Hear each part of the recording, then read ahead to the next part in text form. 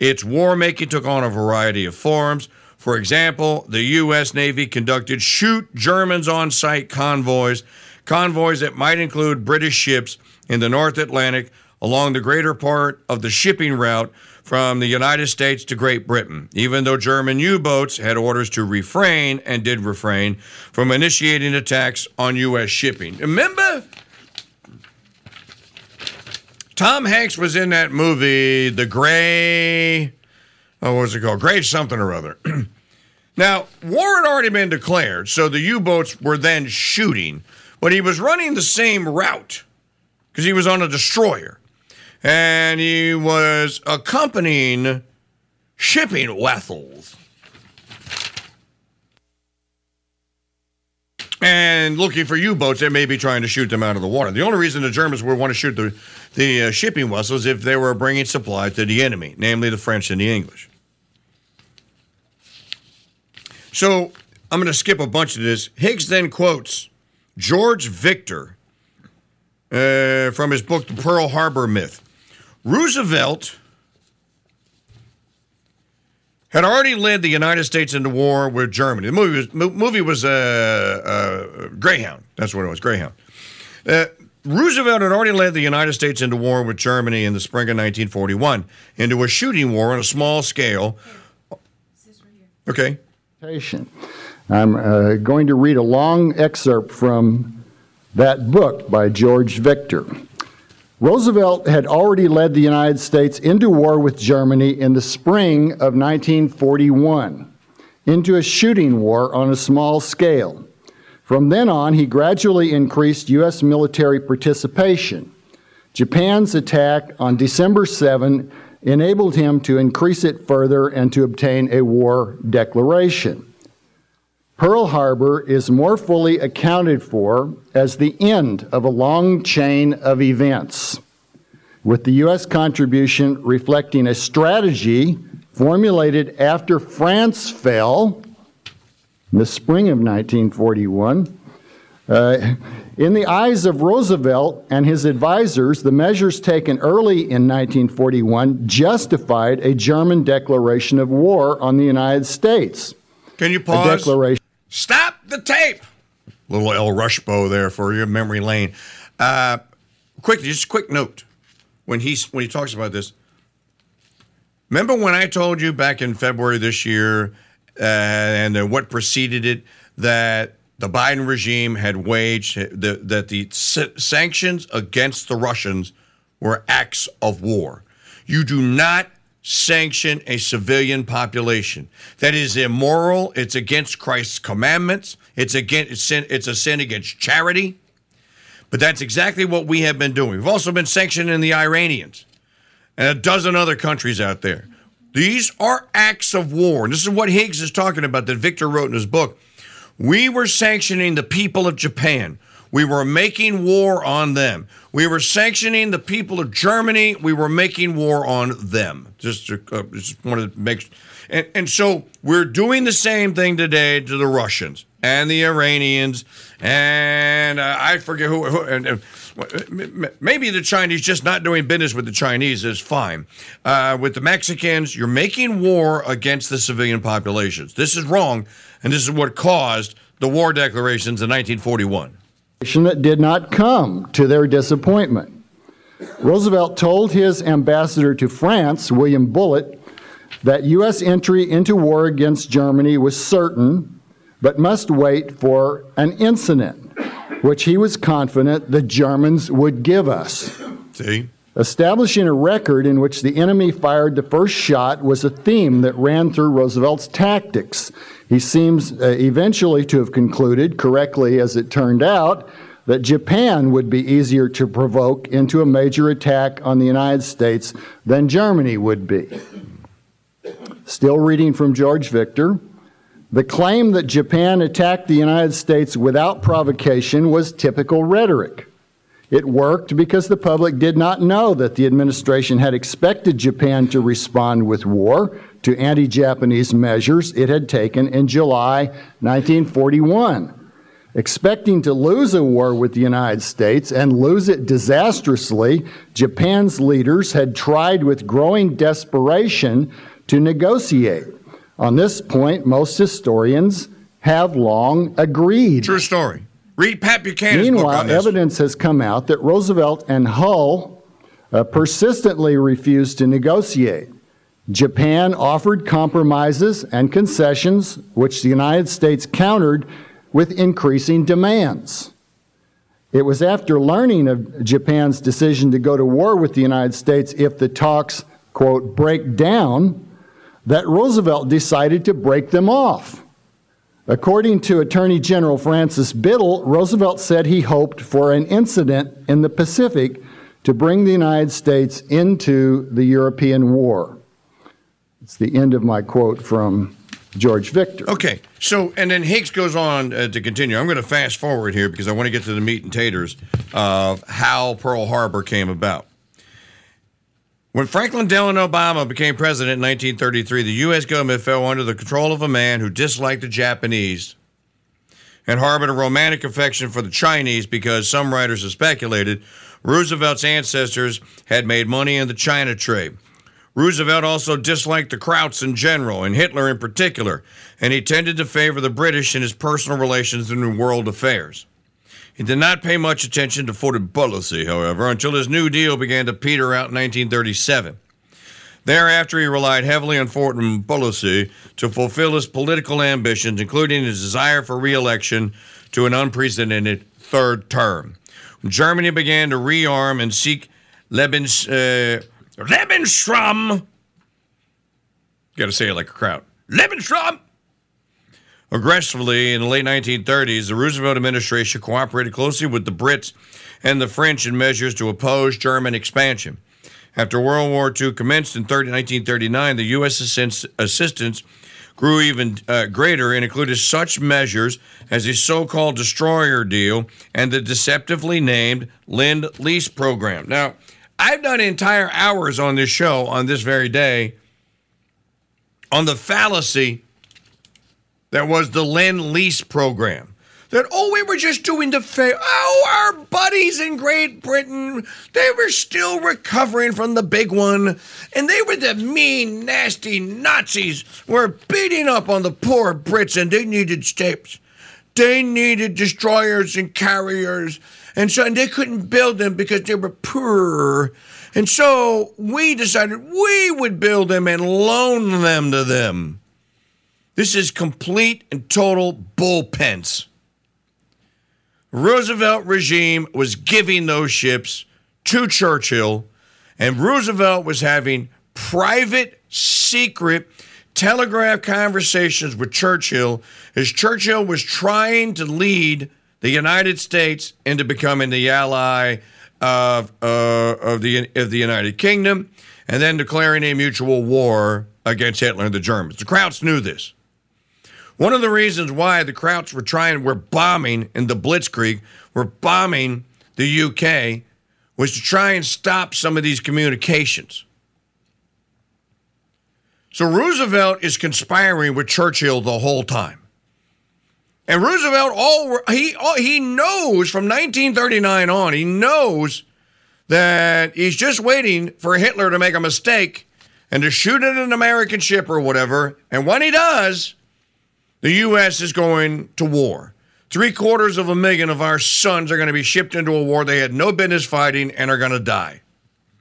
Another 250,000 or so are going to be sent into another war that Roosevelt caused intentionally in the Pacific Theater. 70, 80, some odd thousand, the numbers vary, are going to die. They're never going to come home. Over 500,000 Japanese young men are going to die. So desperate were they to try and stop the inevitable landfall of the United States Pacific Fleet on the island of Japan that they even took to the practice of what we call kamikaze bombers today, suicide bombers, because they didn't have any bombs left. Why didn't they have bombs? Because they couldn't get any petrol. Why? Because we had blockaded them as we had started doing in the late 1930s. The people of Japan began bargaining in 1944. At the start of the year that was 1944, Hirohito was begging Roosevelt to treat with him. He said, let me send my statespeople to negotiate a ceasefire. Roosevelt wouldn't hear him. By the time 1945 rolls around, the Japanese are getting desperate. They're losing tens of thousands of Japanese civilians. Every month are dying of starvation. This is all true. Look it up. Don't take my word for it. Look it up. Pat Buchanan wrote a book about this. By June of 1945, Hirohito is basically on the red phone trying to call Truman and going, look, I don't know what you want to do, but whatever it is, I'll do it. Just stop the war. Because Hirohito was trying to, he's the Holy Emperor, not that kind of holy. He's trying to stop the war. He's trying to save millions of Japanese people's lives. There is simply no truth whatsoever. None. 0.0. Zilch. Not a nothing. None. Never was any truth. None. 0.0. To Operation Invasion X, that we were going to land in Japan and we were going to lose 1.1 and 1.2 million soldiers in a land invasion against the Japs. It was never going to happen, and if it did, the casualty wouldn't have been like that, because Japan was trying to surrender, and Truman wouldn't let him. Truman said, kill the emperor. No, seriously. Put an end to the Holy Emperor, to the House of Hirohito, and we'll talk about it. This is what ultimately leads to the nuke strikes. So when the Japanese bomb Pearl Harbor, this is an act of desperation because they know they're going to lose a shooting war against the United States. They're trying to stop the Pacific Fleet from going out into the Pacific Ocean with dozens and dozens of ships behind them, with the carriers there to do refueling. They're trying to stop the United States from the embargo and the blockade of the island of Japan because Japan can't get oil. The Chinese have some. They won't sell it to them. So this is what causes Pearl Harbor. Back to Higgs. In June of 1940, Henry L. Stimson, who had been Secretary of War under William Howard Taft and Secretary of State under Herbert Hoover, became Secretary of War again. Stimson was a lion of the Anglophile, northeastern upper crust, and no friend of the Japanese, in support of the so-called open door policy for China. By the by, how did the Chinese go communist? Roosevelt and Truman assisted. Look at the photograph of the ceasefire. Where were they at? Yalta, on Yalta. Look at it. You'll see the future of the world there, run by the Chi-Coms.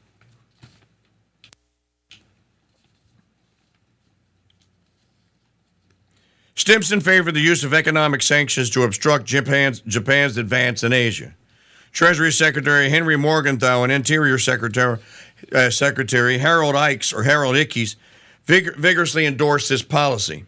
By the way, Ickes is one of the idiots that was sent, this is me saying this, sidebar here, that was sent to the Potemkin village in Russia at Stalin's request to see the wonders that was Russian communism. True story. Secretary Harold Ickes vigorously endorsed this policy. Roosevelt hoped that such sanctions would goad the Japanese into making a rash mistake by launching a war against the United States, which would bring in Germany because Japan and Germany were allied. The Roosevelt regime, while currently dismissing Japanese diplomatic overtures to harmonize relations, accordingly imposed a series of increasingly stringent economic sanctions on Japan. In 1939, the United States terminated the 1911 commercial treaty with Japan. On July 2, 1940, Roosevelt signed the Export Control Act, authorizing the president to license or prohibit the export of essential defense materials. Under this authority, on July the 31st, exports of aviation motor fuels and lubricants and number one heavy melting iron and steel scrap were restricted. Next, in a move aimed at Japan, Roosevelt slapped an embargo effective October 16th on all exports of scrap iron and steel to destinations other then Britain and the nations of the Western Hemisphere. And finally, on July the 26th, 1941, Roosevelt, quote, froze Japanese assets in the United States, thus bringing commercial relations between the nations to an effective end.